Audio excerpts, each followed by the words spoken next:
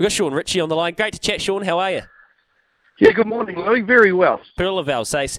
How is the mare? How has she travelled, if you are there already? And how is her health? And is she bright in herself? Yeah, she really is. You know, she's got a real dapple coming through in her coat. This was always the target race for her. We didn't want to bring her down to Hastings on too many occasions, and she's won here when she was going through the grades last year. So she's had a look at the track back then, and we took her up to Whangarei for a week, and she went out to the beach there and walked on the water, and she tightened up a little bit up there. She got very fit very quickly. So she ran a great race. She ran some incredible sectionals the last sort of 400 or 500, and then when she went into the next one, of course, she went home, and we backed off her a little bit. We felt we had her over ready, and we probably left her a little bit big in condition, and she looked like she's going to be a clear winner at the top of the straight, and then just managed to get the job done, probably because she was just a little bit too fat that day, but we've certainly tightened the buckle on her now, and she's ready to rock and roll. So is this a case of when you hear trainers talk about preparing a horse for a target and working backwards? How long ago did you know that the Livermore was the one? And have you been able to do everything in reverse, essentially, knowing that today's the day she needs to be ready? Pretty much, yeah. Look, I mean, we knew we were in a good place in the handicap, and to take on Legato and the weight for age horses too early would have been probably foolish. We've been going around in open handicaps with the minimum or half a kilo off, so obviously it's the softest entry into this race and the kindest way to get her there, and obviously with the least amount of travel. And it also opens up, if she performs super today, that she can have a target in Melbourne as well, because she's only third up. We've ridden her cold on both occasions, first up this time, partly because of the barrier, but partly because we wanted to make sure that she learns to relax and runs the 2,000 metres out strongly. But we're not foolish enough to not use that barrier one today. So she'll have a change of racing pattern. She won't be back from that gate, and I'll be informing the stewards when they arrive on course.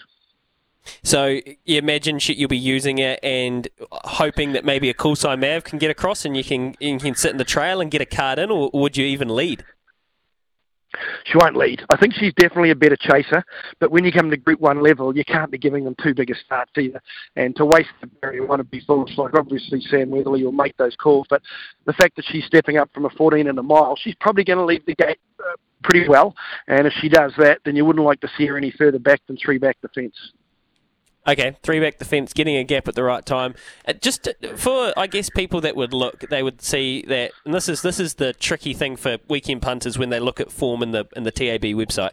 She's had one start on a good track and she's run fourth. But the reality is she's won 4 or 5 on a soft, and a lot of those have been soft 5s. So even if it comes to a good 4 today, there is just no issue at all with her on a good 4. It's just semantics at that stage, isn't it?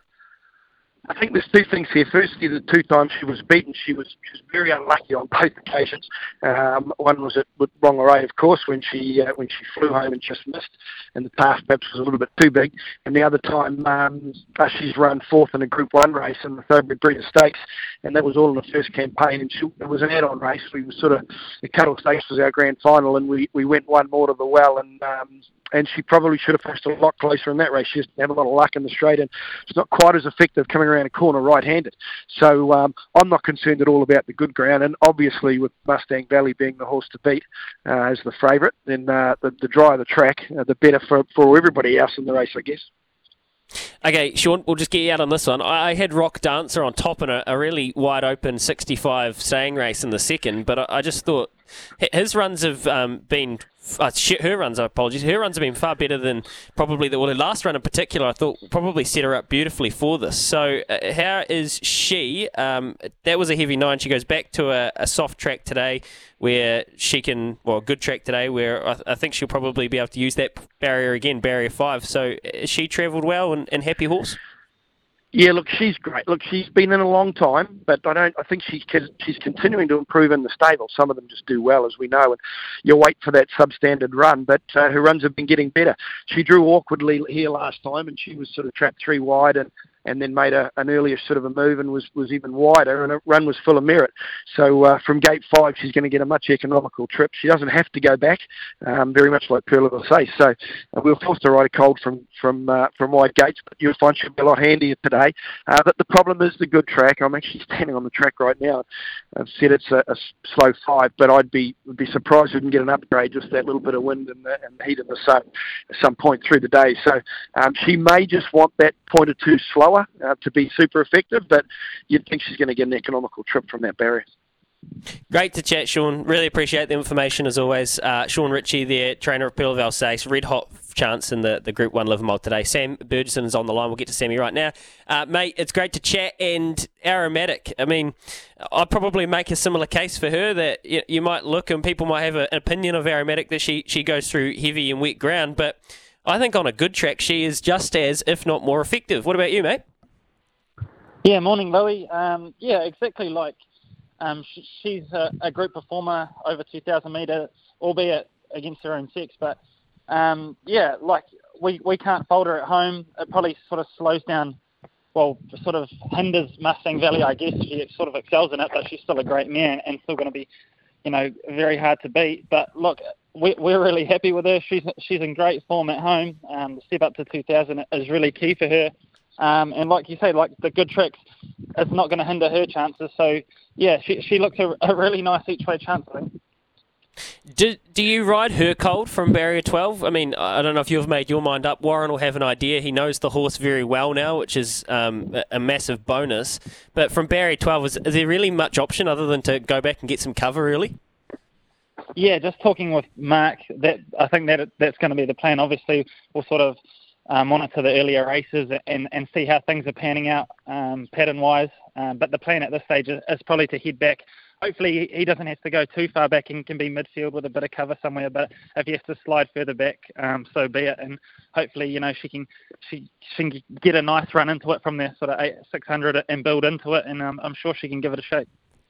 Hey, my best bet of the day, Sam, at Hastings is Romancing the Moon. I mean, she's right on price now at $270. I thought $360 was excellent. I went back and watched her Live-In Classic run just to convince myself that I was doing the right thing here.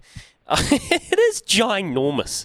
It is a absolute belting run, and considering the horse that she's seen off in the later stages has gone and won a weight for age Group 1 as well. Now, she won over 1,100 at Taupo, and that was a month ago. So I'm suspecting you're hoping you've kept her fresh enough here that the 1,400 is going to be right on for her?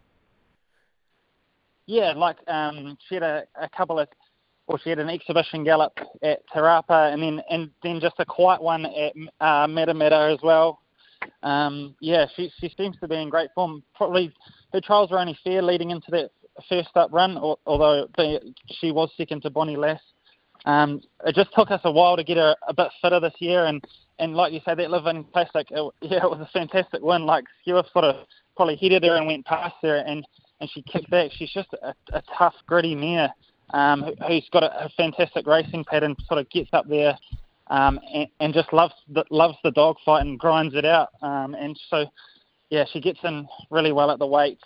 A nice barrier draw, so she'll get a soft enough run, sort of be in the first 4 or 5 there, I'd imagine. And yeah, another one that looks a really nice chance. How high of an opinion do you have of her? Just give us the trainer's honest thoughts. I mean, is she a potential star for the stable? I mean, she's already a Group 1 winner, but are you going to be looking at her to really kind of assert herself? And today, a Group 3 against some good but fierce sprinters she could and should be handling? Yeah, I think so. Like, obviously, she's a Group 1 winner at her own age group. So I think we'll know a lot more after today. Obviously, she's got to step up against the older horses, but she gets in really well at this race at the weights and under the handicap. So look, if she wants to be sort of performing in those Group 1 races later on in the spring and over the summer periods, she probably needs to run a real belter here today. Pocatero in the same race. This is a nice filly that's kind of progressing as well. I mean, she's into Group 3 company pretty quick here though, but I guess she stuck her hand up last start. Yeah, we've always really liked her. She's been very progressive, obviously very lightly raced. She was sort of setting up perfectly for the Cambridge breeders at the back end of last season, and unfortunately got crook, so we gave her a bit of time off. And I thought her first up win was really tough. We thought she was going to be a bit vulnerable first up, but sort of really stuck her neck out and had a real crack and fought those horses off. Unfortunately, the barrier draw sort of really hinders her. we're probably going to have to go back from that barrier and just hope to get cover somewhere. But look, her work on the course proper on Tuesday with Romancing the Moon was, top notch. We can't falter at home. So with a bit of luck, I'm sure, and the right run, she's another one that could hopefully just sneak in there for a bit of black type. Mate, I know it's just your job to train the horses, but can you tell me if you think there is $2.50 worth of difference between Star of Justice and Viva Vienna in the Barneswood Farm Stakes? Yeah, that's a very good question. We're probably more confident of Star of Justice getting the 1400. She looks like the type that's going to relish sort of the step up to 14 and then hopefully the mile all going well. Whereas Viva Vienna, it's going to be a bit of a push. We're just going to, hopefully we're going to have to leave it up to Joe really and see how she jumps. It's got a bit of a sticky gait. Hopefully he can get some cover somewhere and we can ride her to sort of find the 1400. Where Star of Justice is probably drawn a little bit further in than her and should get a lovely run. It's pretty hard to split the two fillies. Viva Vienna's sort of been there and done it, and Star of Justice is the up-and-coming one on the rise. So, it's going to be a very interesting race. Sorry, I can't give you a really definitive answer, but we'll know a lot more after 10 past 4 today. No, here's the thing, though. You've kind of answered my question because, I looked at it the same, and I just thought, well, I couldn't take the $2 around Viva Vienna when I've got such we don't know. Star of Justice is probably the horse with the upside, so I think they would be closer chances than the market has them. You don't need to label one. That's not what we're wondering, Sam. Just before we let you crack on, Shala, we love this guy. He's just such a nice wee horse, and the Enigma they're calling him now. The people that write the TAB credits in the form book, they're calling him an enigma on the bubbles. The Karaka Million winner is an enigma because we just don't know. Is there any way to know what on the bubbles does today? Oh, look, honestly, not really. We can't fault him at home. His work's fantastic. He looks super. He's travelled down well. We were pretty confident going into his last race he was going to run a good race and was a touch disappointing. So, he's a real head scratcher at the moment. But we're hoping, the change of scene down here is going to sort of reinvigorate him a bit.